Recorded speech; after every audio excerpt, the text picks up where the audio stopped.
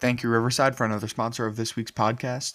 This is Jackson, and welcome to week 2 of Winning Mindset College Football. Uh, week 1, we did pretty damn well, 17-10. That's a 62% win rate. We can just go over the recap of wins and losses. West Virginia plus 7.5 hit. They lost, but they covered 31-38. We had the over 68.5. VMI at Wake Forest. That didn't hit. We had the over 54.5 for Michigan State University. That didn't hit. We had NC State minus 11.5. NC State barely won that game, 21-20. We did have the under in the NC State game, which was 51.5. We had the under in the CSU game, at Michigan, 61.5. We had CSU to cover the spread, 30.5. That wasn't even close. They lost 7-51. We had Houston minus 4.5. That was big. We should have won that. They won 37-35.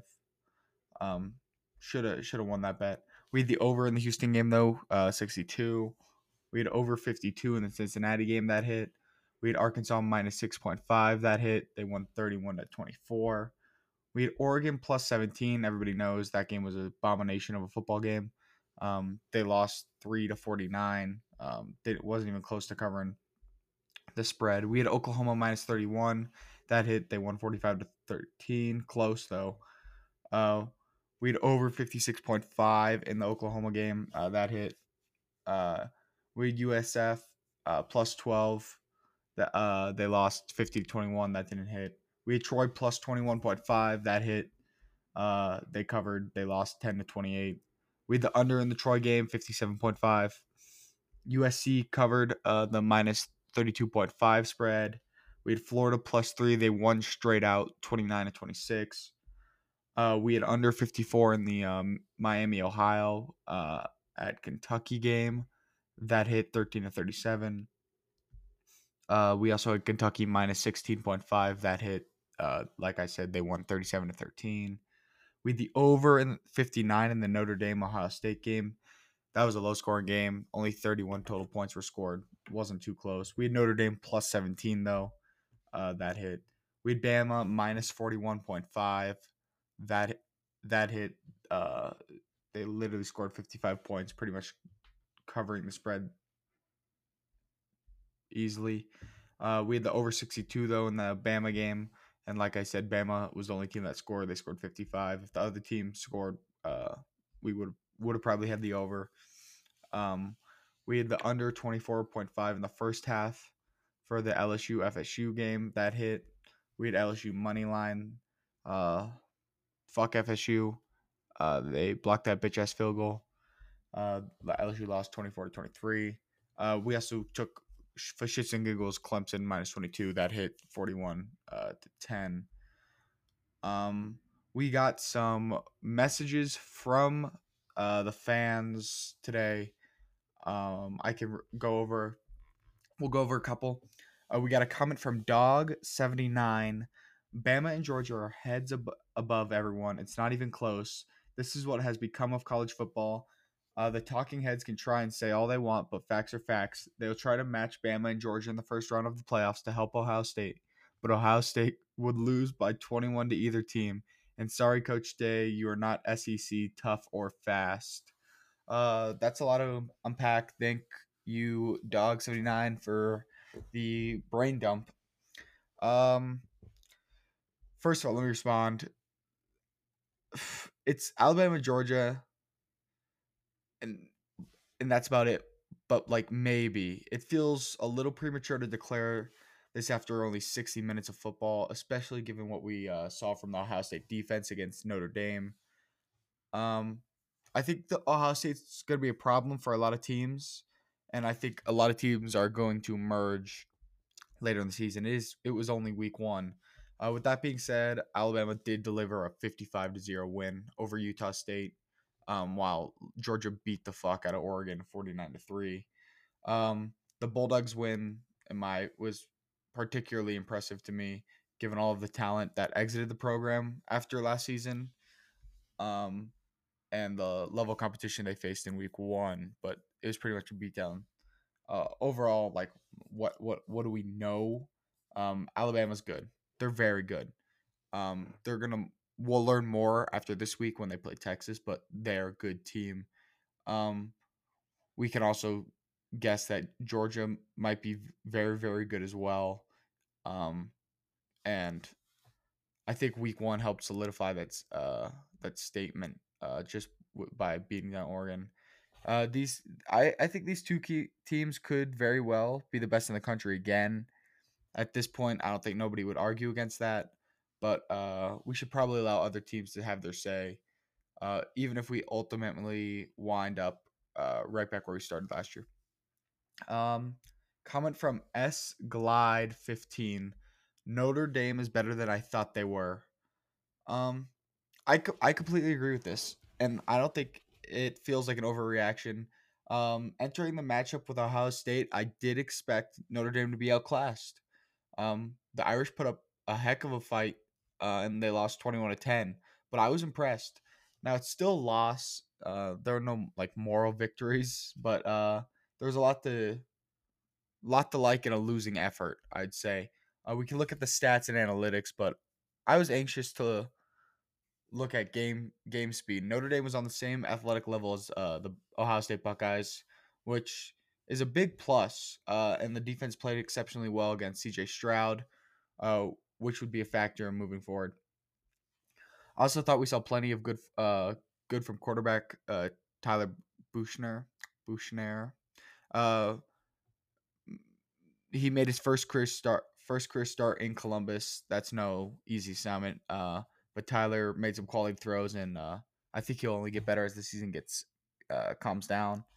Notre Dame season gets easier from here with a handful of winnable games on deck. Expect to see a much cleaner, better version of the Irish later in the season. There are different levels of 0-1 in my opinion across college football. This isn't a bad first loss. I think there's bad first losses. This is not one of them. Comment from T Money 3. It's JJ McCarthy season. Um, straight to the point.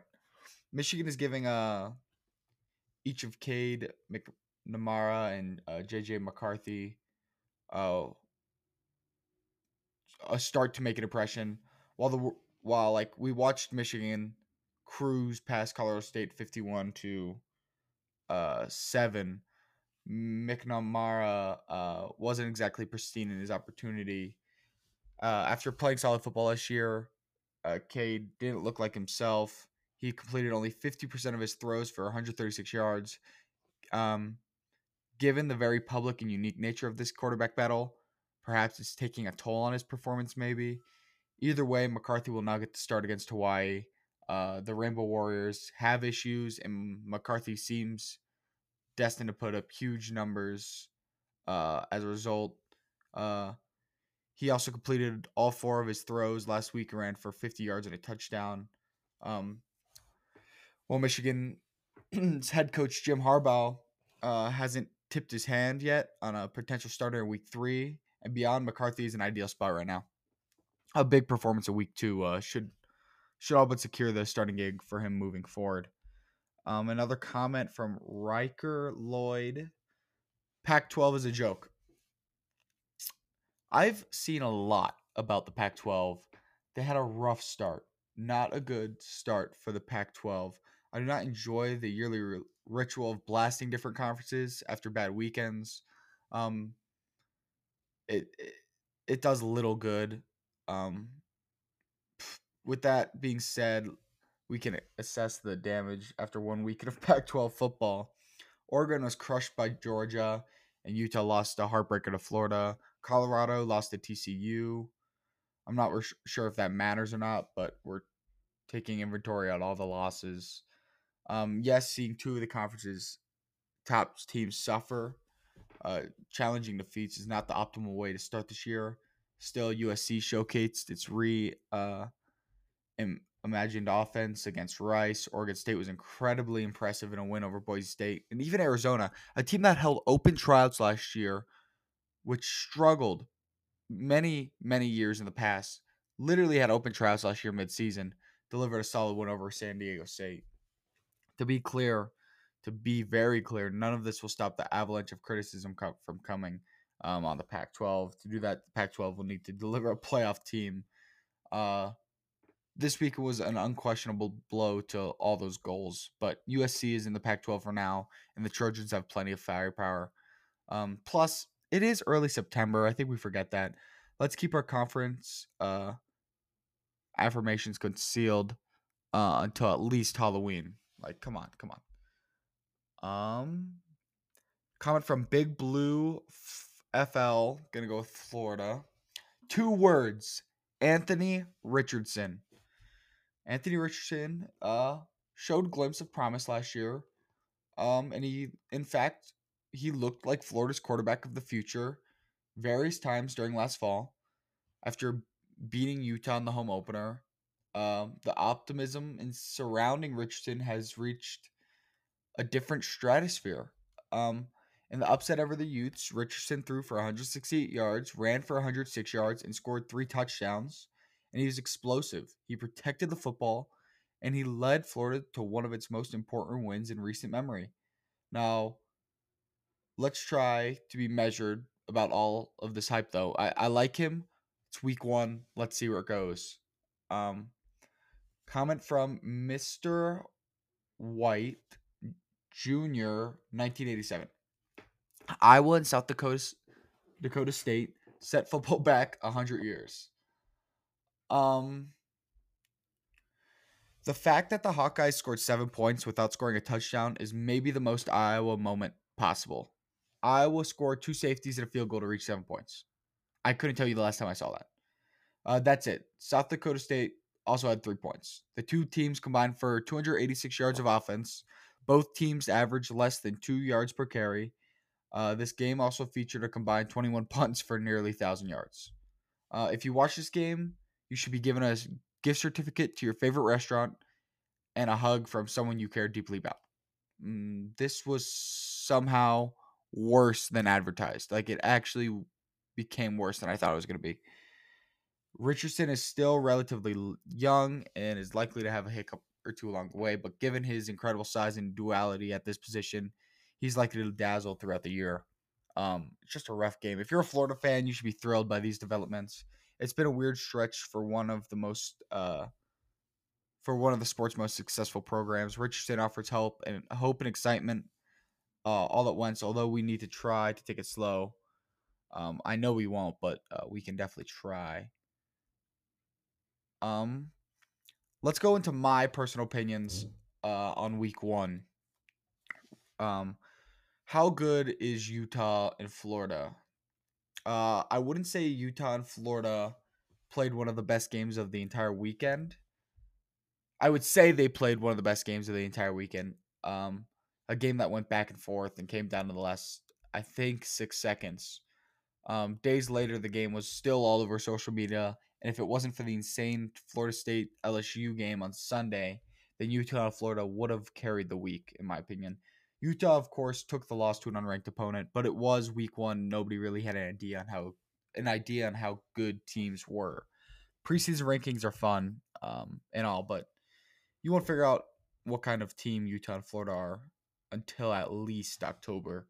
Nothing is ruined for Utah with the loss, in my opinion. Future college football playoff participants have had plenty of early season games over the year, including Ohio State to unranked Virginia Tech and Clemson to an unranked Syracuse. Not only did both these teams rebound, but they actually ended up winning the national championship that year. A repeat Pac-12 title remains a very real possibility for Utah, especially after Oregon was beat the fuck down by the Dogs. The Dogs. BYU did their job. One thing the Cougars have struggled with during the recent run of success has been handling inferior opponents. Just look at the UCF game a season ago where the Bulls were one of the worst teams in the country and the Cougars let them hang around and even threatened to pull off what seemed to be an impossible upset. There's a reason behind those struggles, but be it injuries or BYU to attempting to build depth, but the Cougars haven't handled their business the way they're expected to. BYU did that on Saturday, though, with the absolute pummeling on UCF from start to end. The Cougars, in simple terms, simply out talented and athlete the Bulls, and by all accounts, looked like they should be competitive against every team this year they face. Um, could it be another 10-year win for this 10-win season for the Cougars? We'll see. It's week 1. They played well. BYU, I was impressed. Not impressed. They did what they were supposed to do, but BYU always.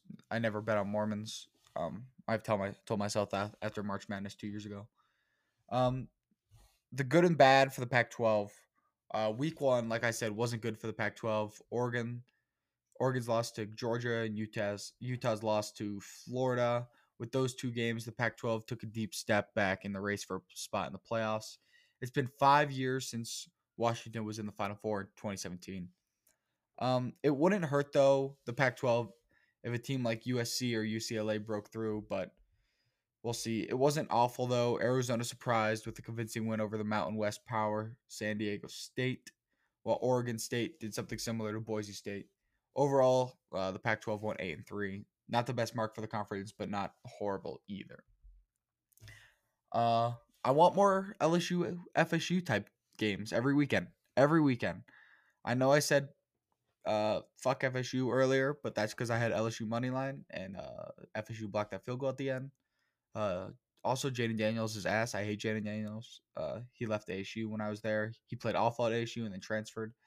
Uh, Back to the game. Perhaps the best game of the weekend was between these two teams Sunday night. Neither team is expected to be great this season. LSU is in its first year under Brian Kelly, while FSU is in the middle of a rebuild under Mike Norvell.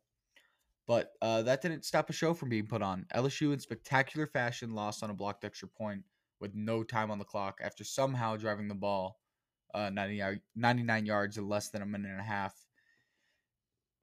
It was, in a word, thrilling football. It was thrilling. There's an expectation that under Kelly, LSU will once again contend for a national championship, but the Tigers looked little like a contender Sunday night. Florida State University, on the other hand, is now 2-0 and perhaps is making strides under Norvell. Yeah, that's all I have for week 1 recap. Before I talk about the bets for the top 25 slate for week 2, I do want to go over how my week went personally. I'm flying to Atlanta, where I have a connection flight, and I end up getting a seat next to this very sweet looking elderly couple. I'm sitting in the aisle with my AirPods, listening to Denzel Curry, trying to just enjoy myself. When all of a sudden, the woman taps me on the shoulder, and she asks me my name. We get to talking. They seem very nice.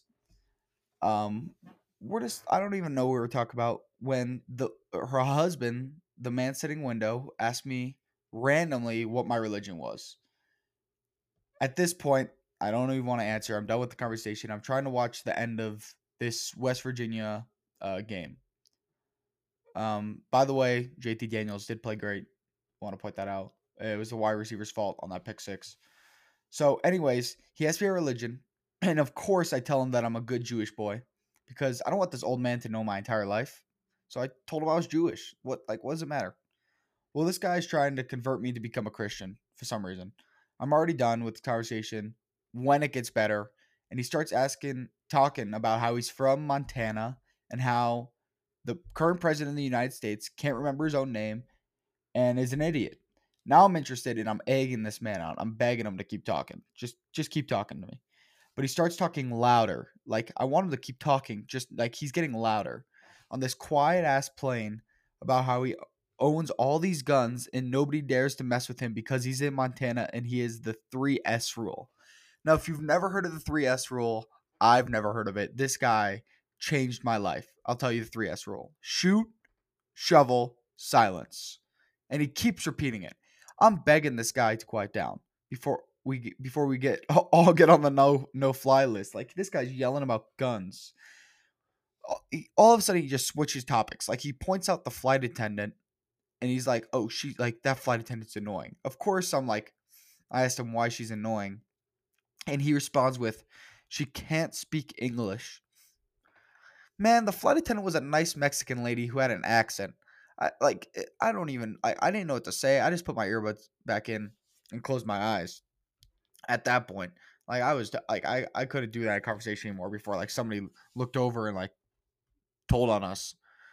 Well, I finally land and I get on my next flight after being the minority in the Atlanta airport at 10 p.m.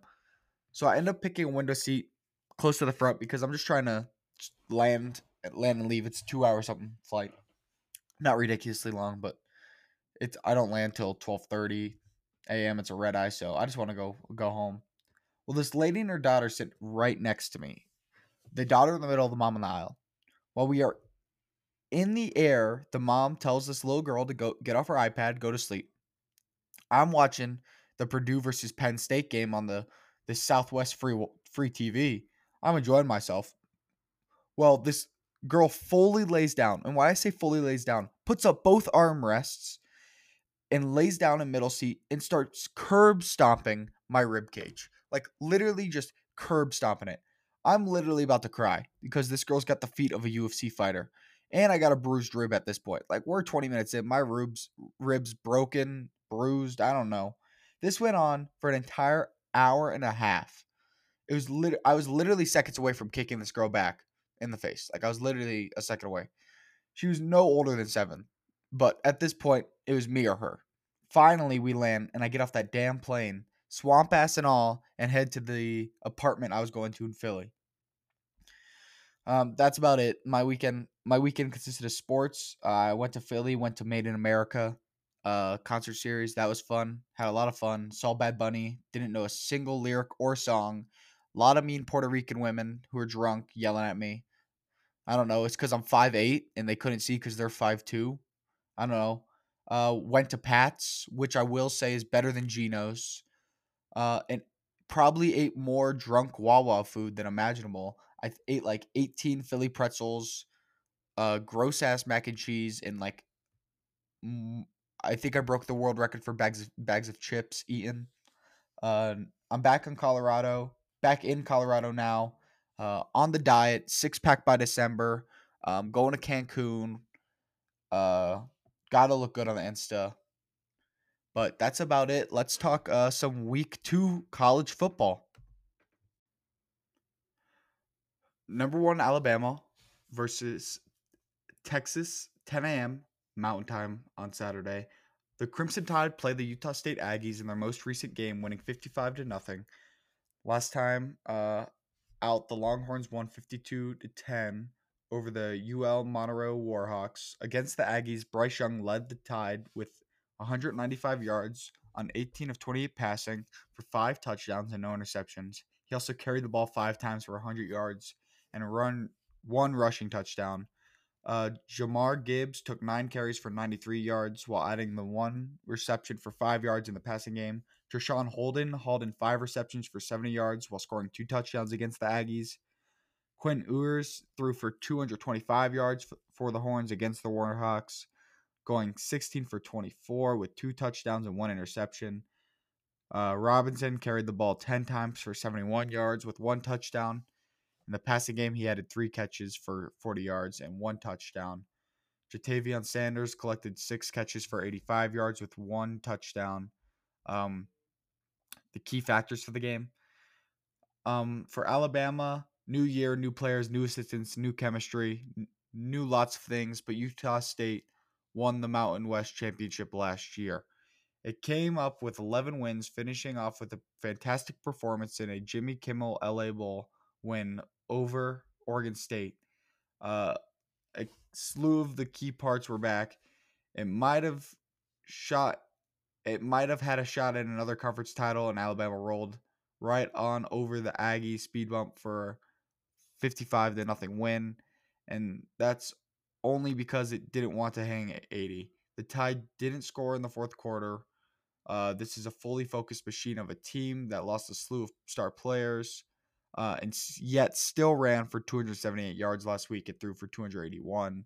The offensive line has worked on and tweaked to be better in the pass protection. Bryce Young is going to spread it around more, and the defense is coming into his season looking like it took the national championship loss personally. Texas might have the talent, but it doesn't have the defense that can hold up what's coming. We're not that far removed from the Longhorns losing to Kansas. For Texas, um, this is really a different Longhorns team in a lot of ways. See, Steve Sarkistan and the coaching staff has settled in, and there's a healthy Robinson in the backfield. Quinn Ewers, at least prospect wise, is a promising quarterback in the country, and you're not crazy to hype up Xavier Worthy among the best wide receivers in college football. The skill parts are there. There will be explosion from this attack to go along with the improved play from the lines, and if all goes well, a defense that's going to be far more aggressive. The Longhorns don't have to be a brick wall in D, and they don't have to pitch a shutout. They just have to get off the field once in a while. And that goes to one of the key factors here. There's almost no pressure. Oh sure, oh sure, oh sure. Everyone is waiting for Texas to be back to its national title level self, and there's no excuse for this program to be anything but great. And it needs a gigantic win to get everything rolling, but Alabama's never won, number one, and it's supposed to roll in, win by double digits, and leave. Go home. This will be a momentous game for Texas. Texas has the guys to at least hang with Bama at home, but it needs to get to a good start and needs to believe it really can do this. It's going to hit a few big plays that will score to get everyone hyped. But um, you think Alabama's going to flinch for an instant when Texas connects on a 78-yard touchdown pass? Come on. Yes, Texas will have its moments that will melt down social media and make Gus Johnson take his game up a few octaves, but Bama will keep on coming. Texas will connect on a few big plays, but Alabama will connect on all the little ones and for a full 60 minutes, and that's what's important. How consistent can you play? It'll keep Robinson bottled up. The running game will take over in the third quarter, and Bryce Young will come up with an ultra efficient, workman like performance with two excellent scoring marches in the second half to end any dreams of this being when Texas becomes Texas again. Give me Bama minus 20. Give me the over 64.5 points for that game. We have Arkansas State at number 3 Ohio State, 10 a.m. Mountain Time Saturday. The Buckeyes enter this matchup following a 21-10 win over the Notre Dame Fighting Irish in their last outing. Last time out, the Red Wolves defeated the Grambling Tigers 58-3. CJ Stroud threw for 223 yards with 2 touchdowns and no interceptions on a 24 of 23 passing game for the Buckeyes in that matchup against the Fighting Irish. Travion Henderson ran for 91 yards and 15 carries. James Blackman went for 15 for 20 with 210 yards, 2 touchdowns, and no interceptions for the Red Wolves against the Tigers. He also rushed 2 times for 11 yards and 2 touchdowns. In that matchup, Johnny Lang Jr. had a 13-carry, 124-yard game with 1 touchdown. He also added 1 reception for 23 yards. Champ Flemings recorded 122 yards through the air after 7 catches with 1 touchdown.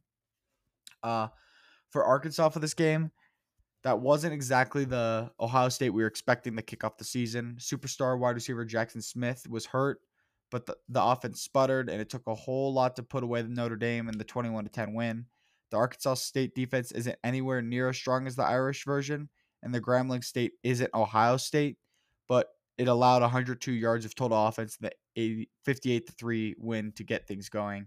QB James Blackman is a former Florida State transfer who isn't going to be phased by the big state against the great team. The offense as a whole should be able to do even more than the Irish were able to. It'll open it up and take more chances because they got nothing to lose realistically. And there's enough of a running game to catch a Buckeye team relaxing after the massive victory against the Irish. For Ohio State, yeah, again, Grambling State isn't Ohio State. The Buckeyes offense was fine. It wasn't cranking up the yards right away that everyone was expecting them to do. But that was the number 5 team in the country on the other side. Forget the O. There's no worry there. The defense that spent all offseason tweaking and looking to improve came out smoking. Notre Dame didn't exactly take any big chances, but the Buckeyes didn't allow them against the run. kept Tyler Buchner from hitting for the downfield throws, and it pitched a shutout in the second half. But my prediction, here comes the offense. Ohio State's defense won't allow Arkansas State to come close to the 6 yards per carry it rolled for the last week. But then this is when the O gets to eat against the defense that might have looked good early, but doesn't have the parts to keep coming up with enough key stops to make this interesting. Give me the under 68.5 points. I expect the defense to show up, and I expect points to be scored, but not 68.5. I think that's a lot. Southern Miss at number 15, Miami, 10 a.m. Saturday, Mountain Time. The Hurricanes head into this matchup after a 70-13 win over Bethune-Cookman. The Golden Eagles are coming off a loss to the Liberty Flames by the score of 29-27 against the Wildcats. Tyler Van Dyke led the Canes with 193 yards on 13 of 16 passing for 2 touchdowns and no interceptions. Henry Parrish Jr. ran for 108 yards on 14 carries and 3 touchdowns, adding 3 receptions for 25 yards. Xavier Restrepo had 110 yards on 5 catches and with 1 touchdown in that game. Ty Keys went 5 for 8 with 89 yards, no touchdowns, 2 interceptions for the Golden Eagles against the Flames. He rushed 7 times for 27 yards. Frank Gore Jr. carried the ball 32 times for 178 yards and 2 touchdowns. He caught 1 pass for 2 yards. Jacarius Caiston caught 2 passes on 4 targets for 54 yards, which was an average of 27 yards per reception. For the argument for Southern Miss, the Golden Eagles might have lost to the home opener to Liberty 29-7 in 4 overtimes, but they were far from competitive like they were the last few seasons, and they looked like they were going to be a factor in the Sun Belt. Now, they have to chill on the mistakes. Frank Gore Jr. is one of the better backs Miami will have to deal with. He ran over the Flames for 178 yards and 2 scores, and the defense is going to pressure Miami QB Tyler Van Dyke and the backfield far better than Bethune-Cookman did. The potential is there to make this a fight for a while. For Miami, the mistakes. The passing game struggled against Liberty, to be nice about it, and the team killed itself with 10 penalties and 5 turnovers. The D was able to force 3 takeaways, and Liberty helped with 12 penalties of its own. But Southern Miss must be perfect this week, and that's not going to happen. The Hurricanes got their warm-up scrimmage in with the 70-13 win over Bethune-Cookman. As long as they keep their own mistakes to a minimum, they should be balanced enough on offense to make this easy. My prediction for the game, the Miami defense will load up against the run and dare the Golden Eagles to hit a few downfield passes. That's not going to go well for the Golden Eagles. The Southern Miss defensive front will be enough of a bother to keep the Canes from marching up and down the field at will, but Mario Cristobal's team will look the part for a second straight week. Give me over 51 for the Miami game. Southern Carolina at number 16, Arkansas, 10 a.m. Mountain Time Saturday. The Razorbacks beat the Cincinnati Bearcats 31-24 in their most recent game. It was just a good game. For the argument for South Carolina, don't blow off the 35-14 win over Georgia State. That's a good Sun Belt team with enough dangerous playmakers to have made it that tough, or could have made that far tougher. Okay, so Spencer Rattler wasn't sensational. Nobody ever said he was. He didn't push the ball down the field enough, and there were too many misses, but he was okay. The offense perked up big after a sluggish start, and the defense took care of the rest. And okay, so the special teams were everything with block kicks for scores, but the pass defense got the job done, and the team got the opener out of the way. The lines are fine. There's no need to panic. The team overall is far better than it looked and played against the Panthers. For Arkansas, you can make the argument, is South Carolina better than it looked? The offensive line couldn't do much to keep Georgia State out of the backfield, and the running game sputtered, and the defensive line was hit for a few big dashes. Meanwhile, Arkansas got punched and it survived. Cincinnati isn't as good as it was in the last year or in the past, but it came back solid, made a big push in the second half, and the Hogs still won 31-24. The lines were great when they had to be. KJ Jefferson was KJ Jefferson and should be again this week. He was sharp through the air and ran for 62 yards and a score. And it all be about whether or not Spencer Rattler can get the Gamecock O going. If South Carolina plays like it did last week, it will be in for a long day. My prediction: Cincinnati QB Ben Bryant will hit the Arkansas secondary hard, and Rattler will come up with a few decent performance too. I don't expect him to play great, but decent performance from Spencer Rattler. South Carolina will get more of a ground game working, but it won't be enough. Arkansas will be better on both lines. The pressure on Rattler will matter, and it will be another good hard win for the Hogs. Give me South Carolina plus 9 though, and give me the under 53. I think South Carolina hangs around. I'll trust Spencer Rattler to score the ball. Hopefully not a lot. Let's hit the under 2, but South Carolina plus 9 and the under 53. Number 23, Wake Forest at Vanderbilt, 10 a.m. Mountain Time Saturday. The Demon Deacons beat the VMI Cadets 44-10 in their last game. The Commodores' most recent outing ended in a 42-31 win over the Elon Phoenix. Mitch Griffiths threw for 288 yards with 3 touchdowns and no interceptions on 28 of 29 passing for the Deacons in that matchup against the Cadets. Kristen Turner rushed for 100 yards on 13 carries and 2 touchdowns, adding 2 receptions for 18 yards. Taylor Morin recorded 5 receptions for 74 yards while scoring 1 touchdown against the Cadets. Michael Wright threw for 245 yards for the Doors. Against the Phoenix, going 18 for 29 with 4 touchdowns and no interceptions. He had 11 carries for 84 yards and 2 touchdowns. Roman Davis carried the ball 20 times for 95 yards. He also caught 3 passes for 17 yards and 1 touchdown. Jaden McGowan caught 4 passes for 118 yards and scored 1 touchdown. For Wake Forest, what's the real Vanderbilt? It's the team. Is it the team that ripped through a gutted Hawaii squad, or is it the one that struggled to stop Elon in a 42-31 fight last weekend? It might be a good 2-0 start for the team, but it caught a break with the Hawaii game. Really, the program is totally starting over, and it had a hard time dealing with the Elon passing game. This is an improved team, but there's still a long way to go before it's going to be consistent. Wake Forest has got its own warm-up in, and it turned out desperately needed with the new star of QB Sam Hartman having to take a leave of absence with medical concern. Mitch Griffiths stepped in and in a way performed a brilliant blowout against VMI. The running game worked, and the team looked and played like it's getting up to speed without its leader. If the Wake Forest offense works like it's supposed to, Vanderbilt shouldn't be able to keep up, and I say shouldn't. Predictions for the game. It's going to be a fun moment for 2 of the smartest schools to make a statement. Vanderbilt is Vanderbilt, but it's still a road game against an SEC school for Wake Forest.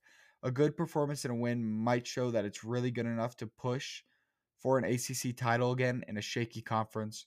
Wake Forest is Wake Forest on the other hand, but it was still good enough to get the conference championship game last year. A good performance and a win might show that Vanderbilt is on its way to something solid with a 3-0 start.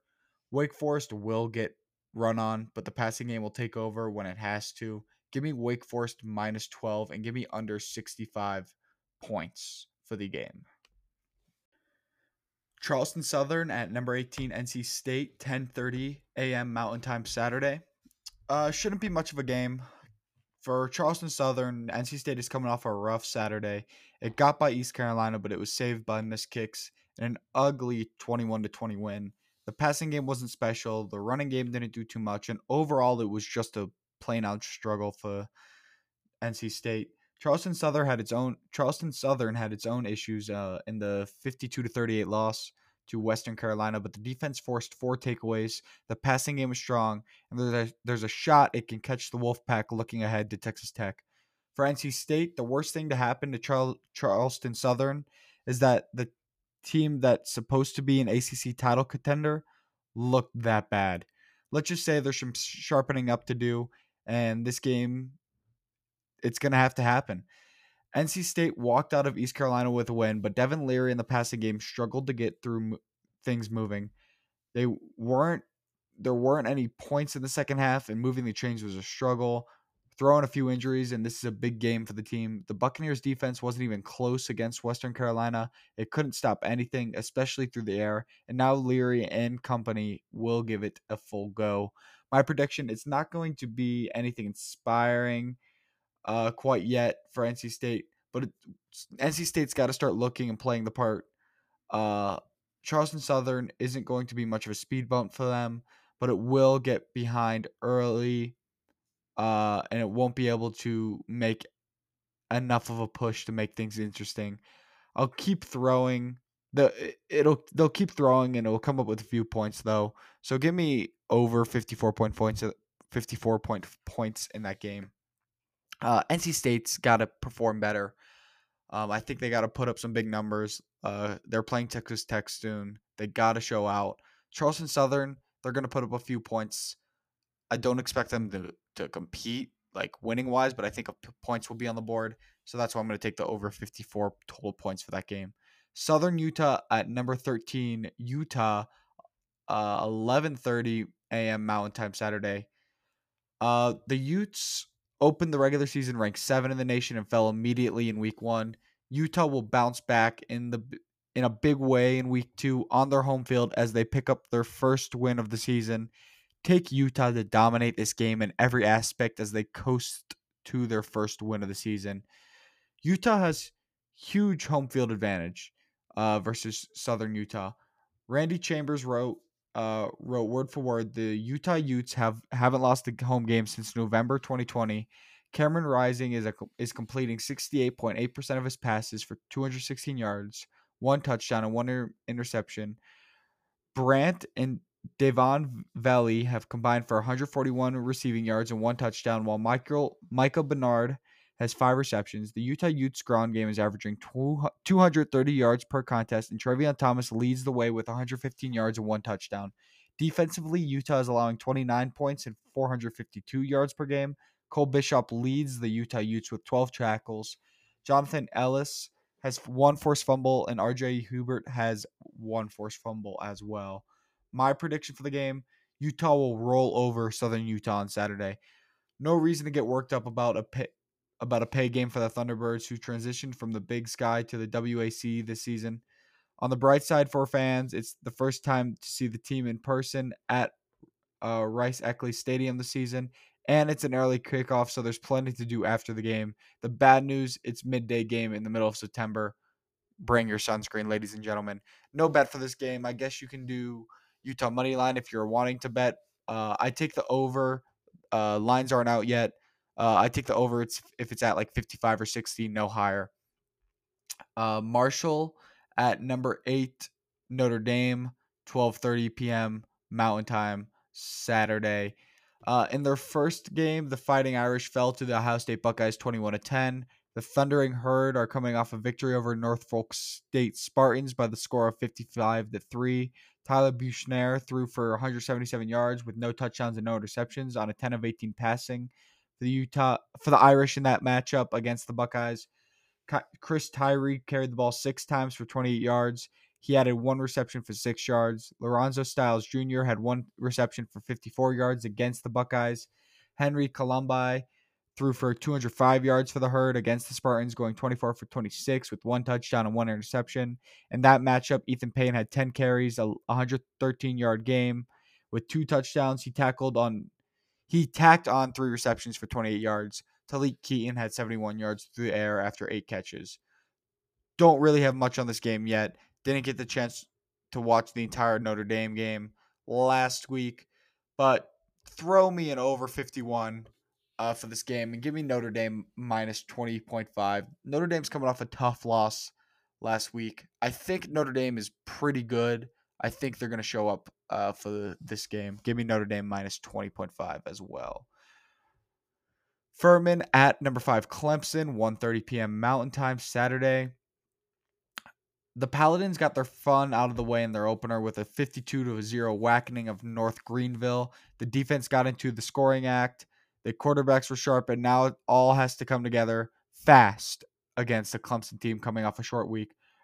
Furman has to take advantage of any and every opportunity. It starts with forcing the Tigers offense to continue to try uh, dinking and dunking. Holding up against the run is a must, and controlling the clock as much as possible would be nice.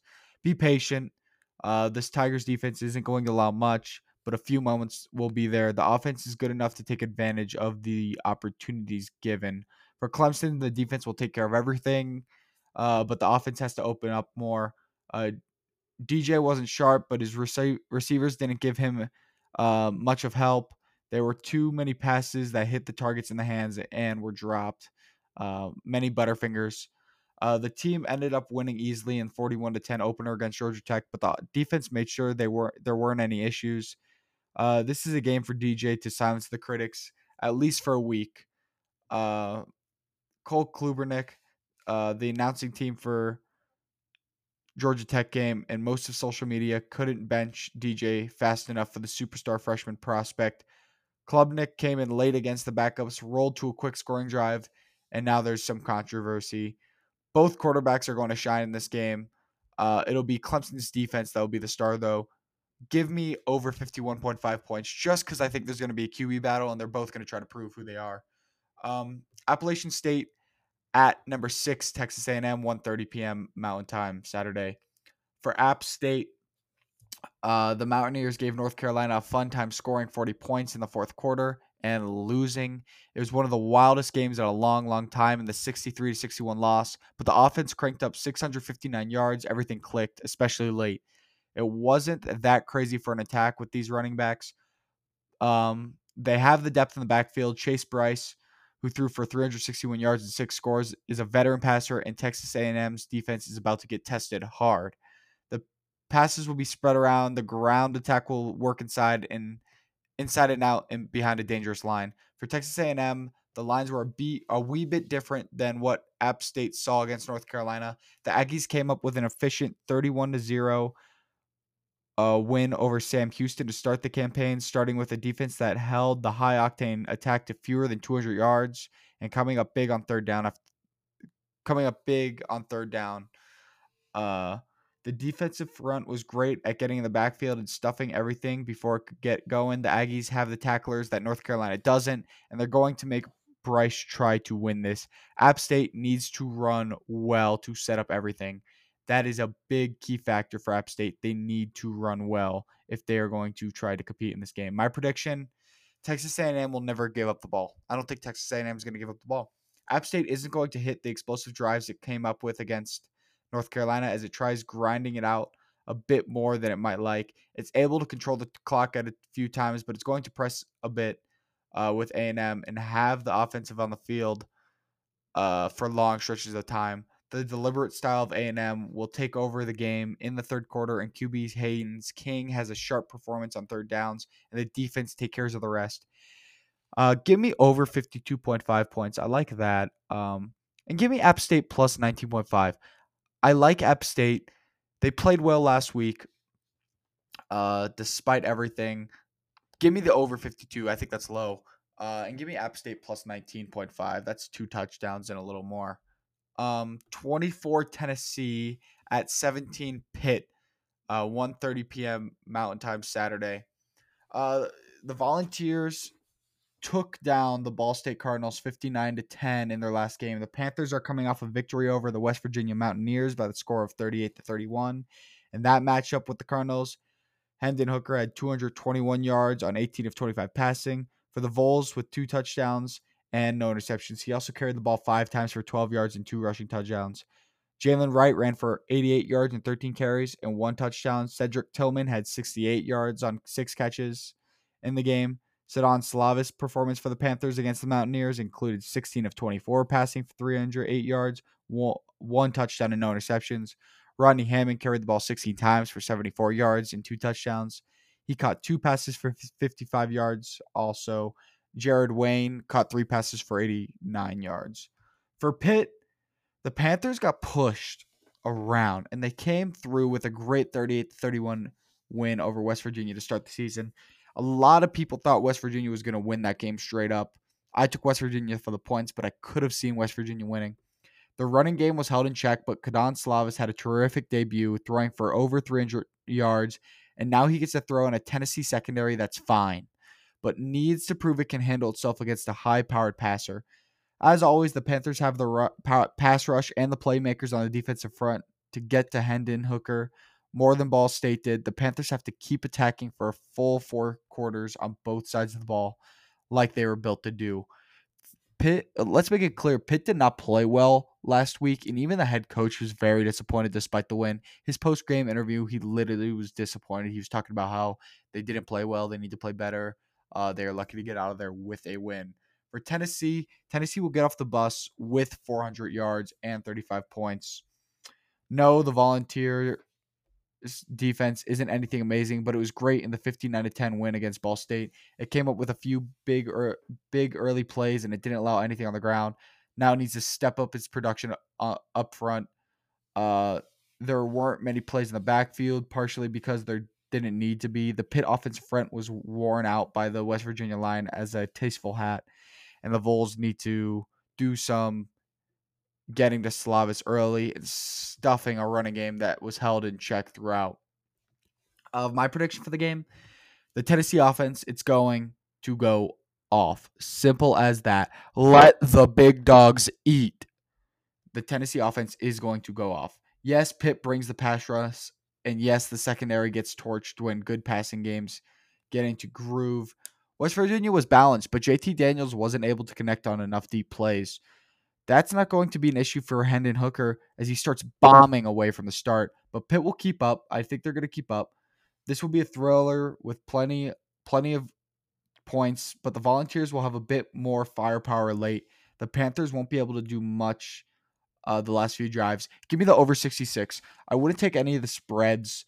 If anything, I like Tennessee, but I'm not going to take it. I'm not just going to take something because I feel it. I'm going to go off what I like based on what I'm reading, what I researched. Give me the over 66. I think it's going to be a high-scoring game. Washington State at number 19, Wisconsin, 1:30 p.m. Mountain Time Saturday. Jump around. You know what I mean? Jump around if you watch Wisconsin. In their last game, the Badgers won 30-0 over the Illinois State Redbirds. The Cougars are coming off a victory over the Idaho Vandals by the score of 24-17.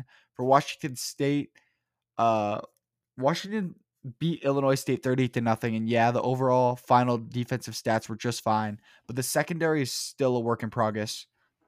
The Redbirds marched down the field on the first drive, but the other team came through with a 100-yard pick six to end the game in the first quarter. Now the Badgers get to deal with Cameron Ward.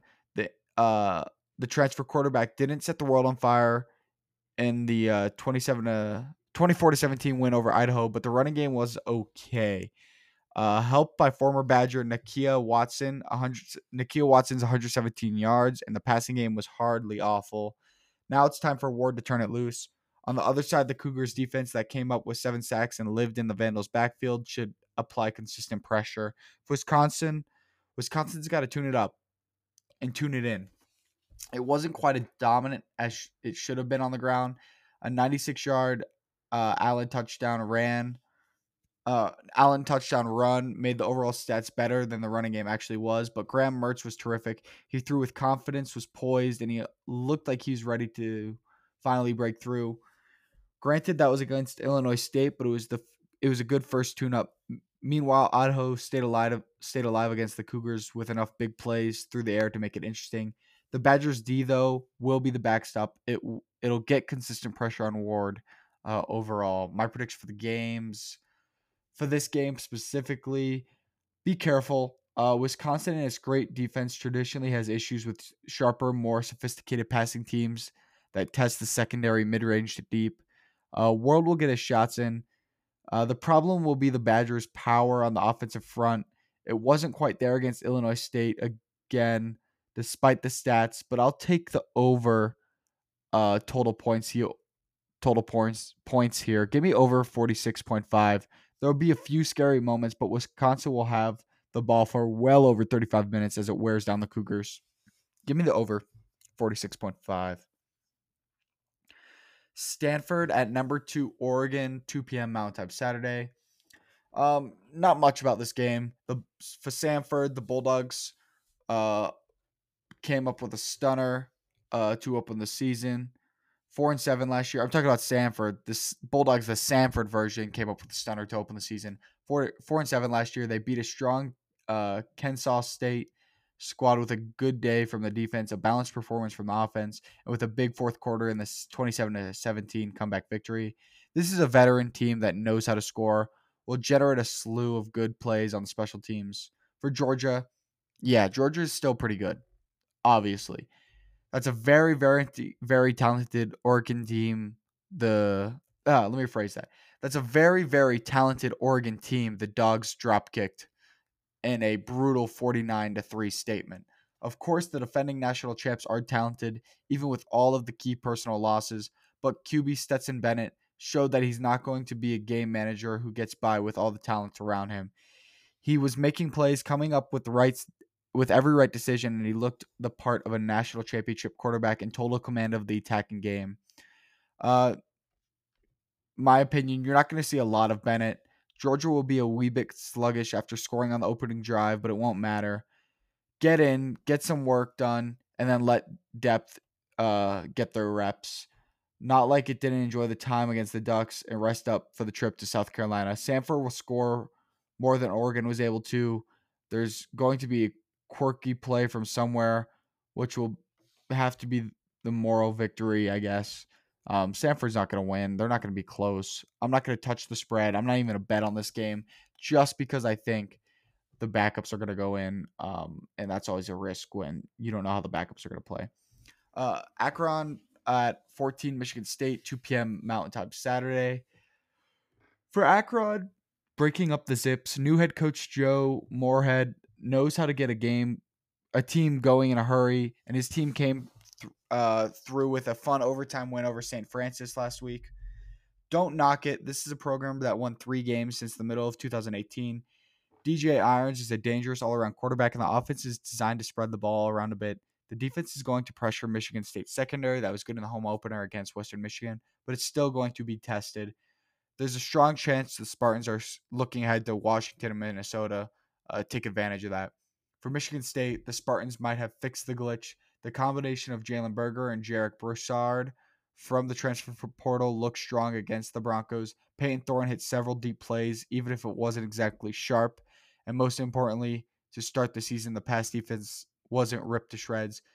It all started with defensive front that didn't give YMU QB Jake Slopik any time to work, and it showed as the secondary that it had a disastrous 2021, got the job done against a dangerous offense.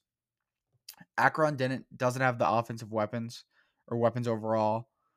Western Michigan has. Akron just couldn't compete and is about to have a long day trying to move the ball around against this defensive front. My prediction for the game, Michigan State won't have much of a problem putting this game away early and fast. It was a slow start against Western Michigan, but the defense will keep up. Will keep Akron from moving the chains. Expect at least 5 sacks. The offensive balance will take over, and even more coming from the running game this week, give me Michigan State minus 34.5 for this game. Number 25, Houston at Texas Tech, 2 p.m. Mountain Time Saturday. For Houston, there's something to be said for surviving the big test in week 1. You are crazy to schedule a game like UTSA on the road before facing someone truly easy to warm up against. But Houston was down and out. It came back, won in overtime, and it's moving on. There were way too many mistakes. The offense didn't work right. The 11 penalties were awful, and it was a struggle overall. But the team dominated the clock, clamped down when it had to, and the run defense didn't give up anything other than one big dash by Roadrunner QB Frank Harris. Now it's getting a Texas Tech team with QB Tyler Schrow, who suffered a shoulder injury in the blowout win over Murray State. For Texas Tech, the quarterback battle paid off. Schrow threw well in the 63-10 win before getting hurt, but Donovan Mitchell was even better. Great at the end of last season. He bombed away 4 touchdowns on a 4 of 16 day. Yeah, that was against Murray State, but Harris threw for 337 yards and 3 scores for UTSA. The Houston secondary can be beaten as proven.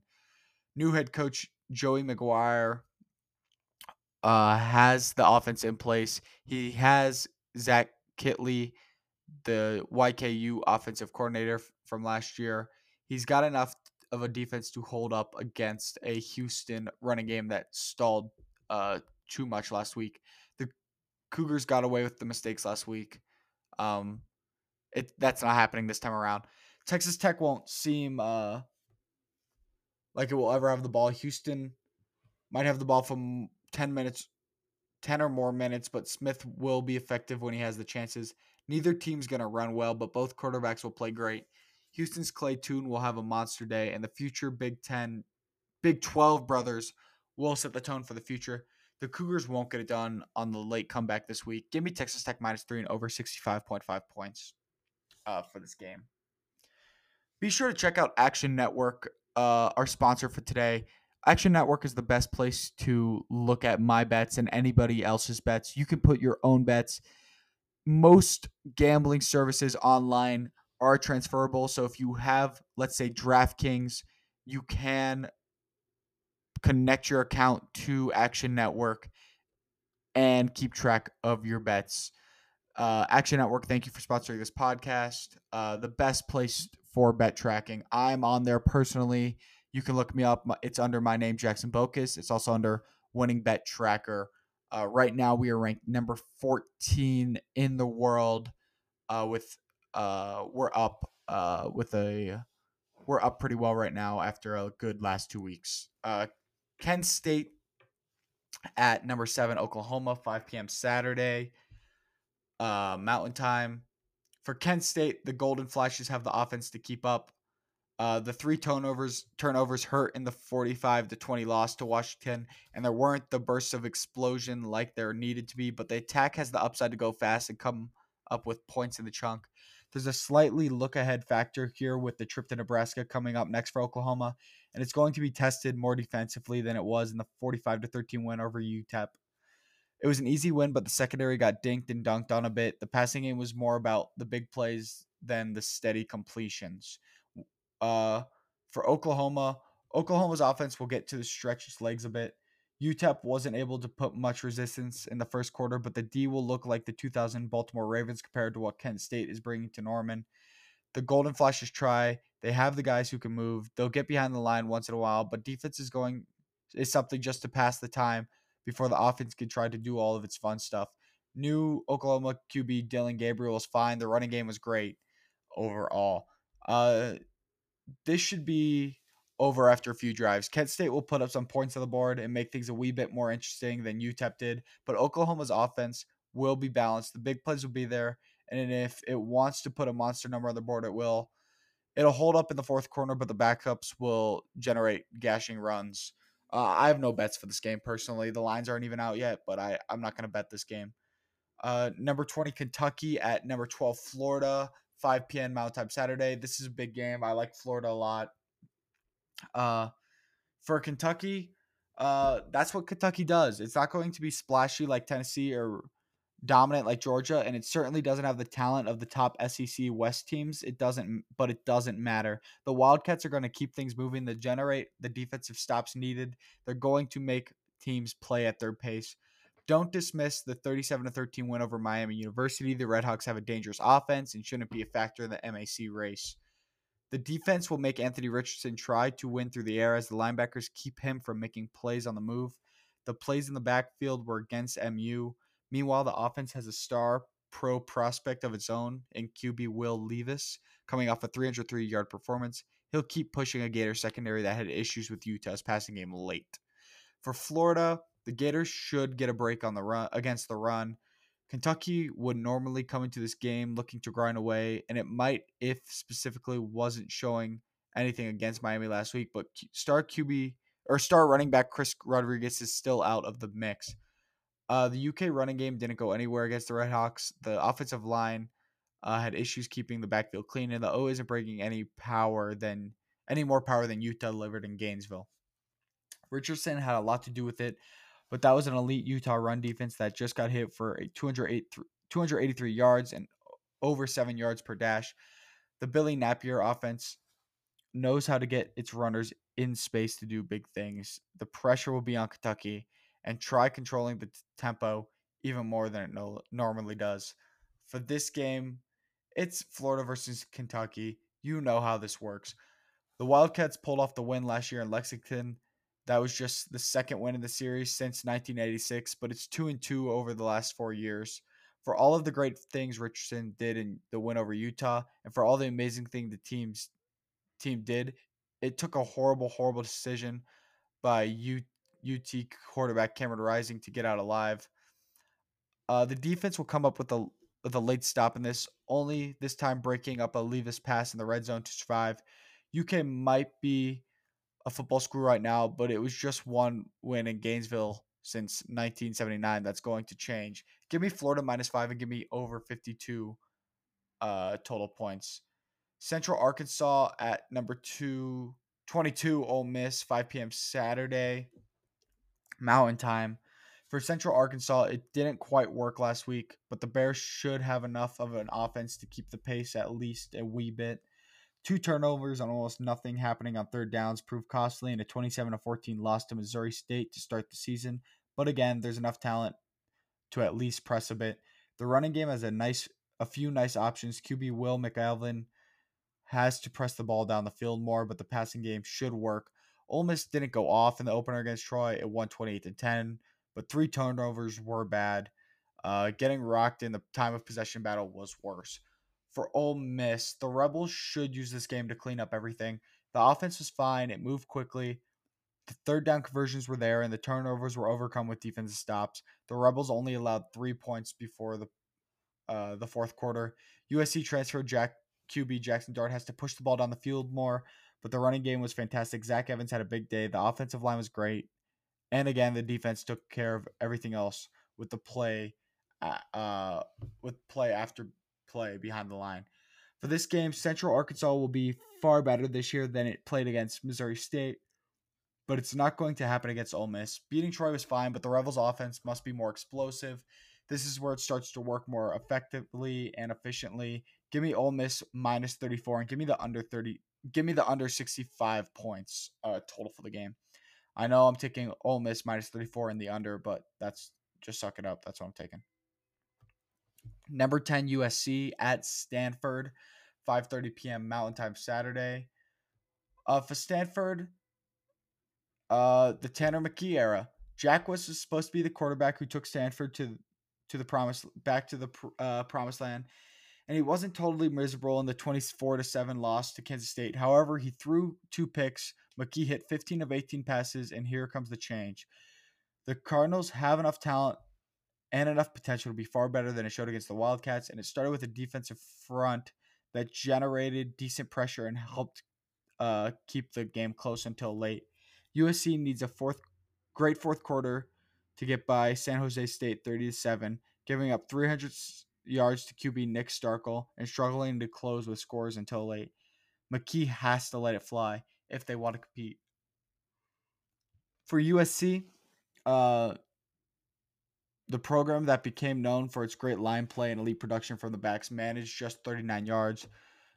Stanford's run game was just not there. There wasn't any room to move. The line couldn't handle the K-State pass rush, and the O didn't put any points on the board until the fourth. Yeah, it took a bit for USC to get going, but that seems to be the way the team works over the last few years. It takes a little while, but then everything starts to click.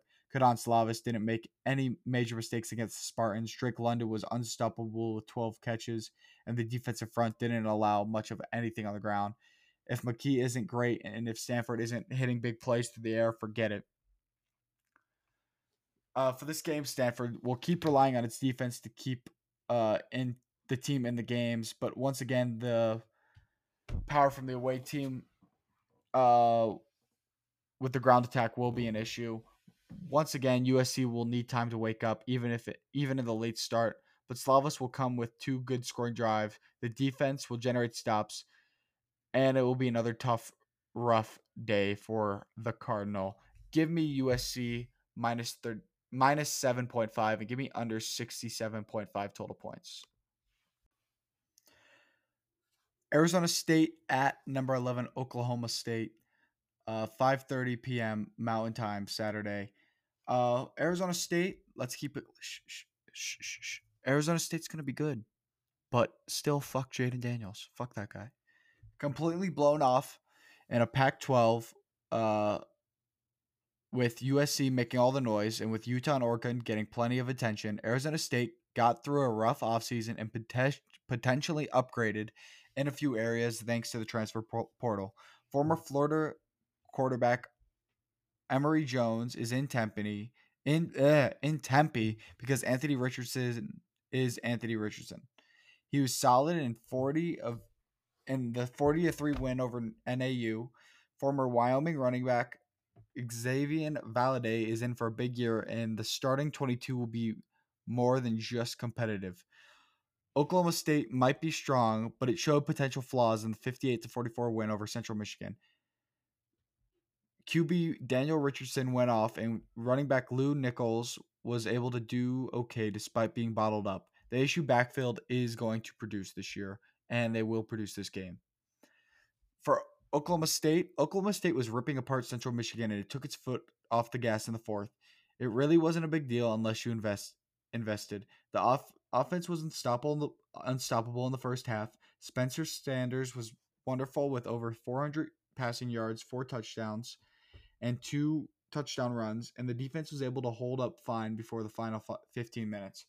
It was enough of a late collapse, though, to get the great defense fired up for this week. It's going to look to make a bit of a statement for a full 4 quarters. The offense should be balanced. Yeah, Arizona State is better than everyone believes, but Oklahoma State is going to keep pushing through the season before being a big player in the Big 12 title chance in the Big 12 title chase again. Jones and Valade will have their moments, but the passing game won't be there to make up for the long stretches when they're held in check. The Cowboys' offense won't roll like it did in the first half against Central Michigan, but it'll control the tempo. Don't expect tons of points, but the Cowboys won't have to sweat too much.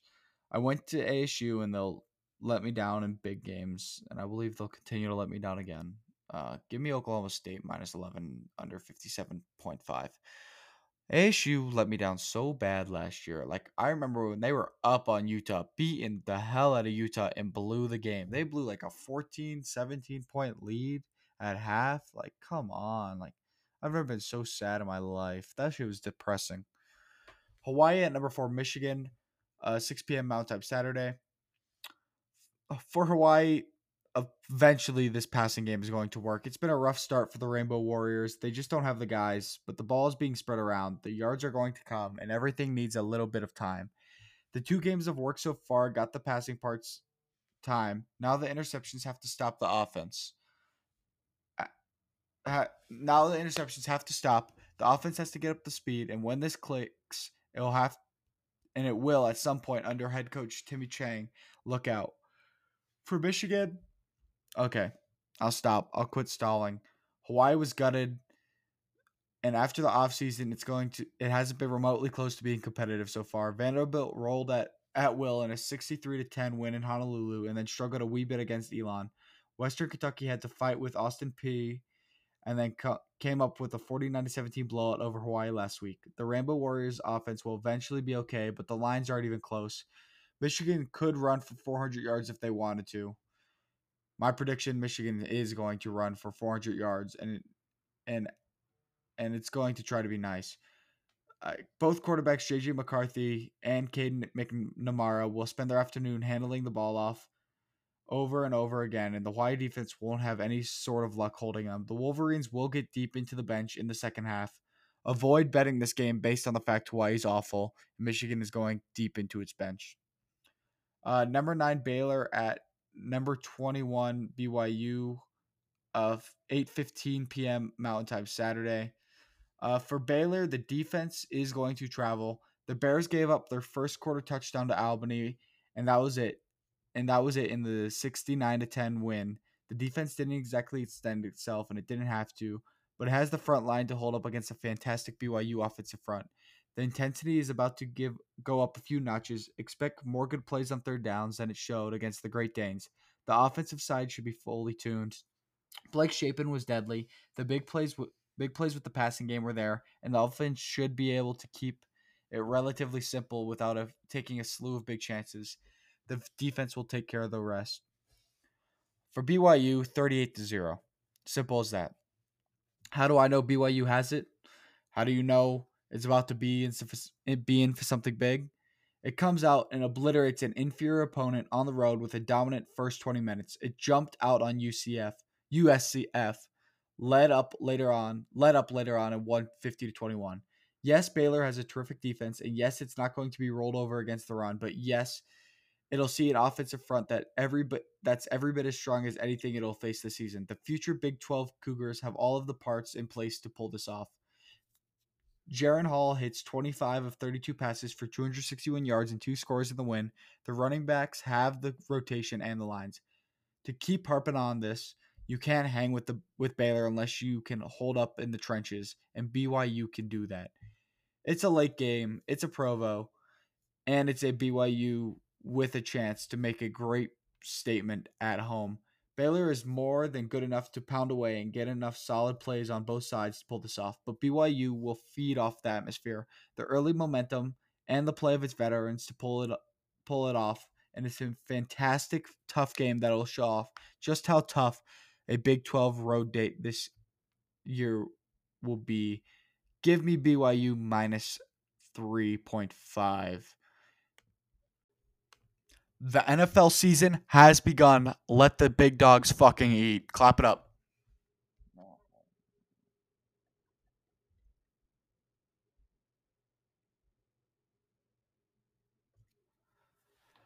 What a better way to kick off the 2022 NFL season than with the defending champions hosting the Super Bowl favorites. That's what we have Thursday night with the Los Angeles Rams taking on Buffalo Bills at SoFi Stadium. Kickoff is set for 8:20 p.m. Eastern Time from Englewood. The Rams are the reigning Super Bowl champions after beating the Cincinnati Bengals in February in their home stadium. They're among the betting favorites in the NFC, close behind the Tampa Bay Buccaneers and the Green Bay Packers. Though they suffered some key losses in the offseason, including linebacker Von Miller and right guard Austin Corbett, the Rams are built to contend for another championship this season. The Bills, on the other hand, are the betting favorites to win it all this season after coming close to reaching the big game last year. Led by QB Josh Allen, the Bills added Miller in free agency and returned star players such as cornerback Tre'Davious White and wide receiver Stephon Diggs. With the number one defense in the NFL last season, their their defense was unable to stop the Chiefs in the AFC divisional round last postseason. Let's just talk the bets. For moneyline, it's rare for the defending Super Bowl champions to be underdogs in the season opener, but that's more of a testament to the Bills' talent than it is to the Rams. Los Angeles is just as talented as it was last season, even with the losses it suffered in free agency. The Rams are 5-0 in Week 1 under Sean McVay, and I don't think this will be the first time he loses a season opener. I really like the Rams money line plus 115 to win outright, especially being at home and with the line sitting at plus money. For the spread, as good as the Rams are, Rams have been in season openers under McVay. They're also perfect against the spread. They're 5-0 in Week 1 in the last 5 years, and they're getting 2.5 points at home against the Bills. The better value is still in taking the Rams to win outright at 115, but even taking them at plus 2.5 at minus 105 is worth a bet. Take the Rams plus 2.5 minus 105 to cover the spread, though I'd make a smaller wager as insurance for your moneyline bet.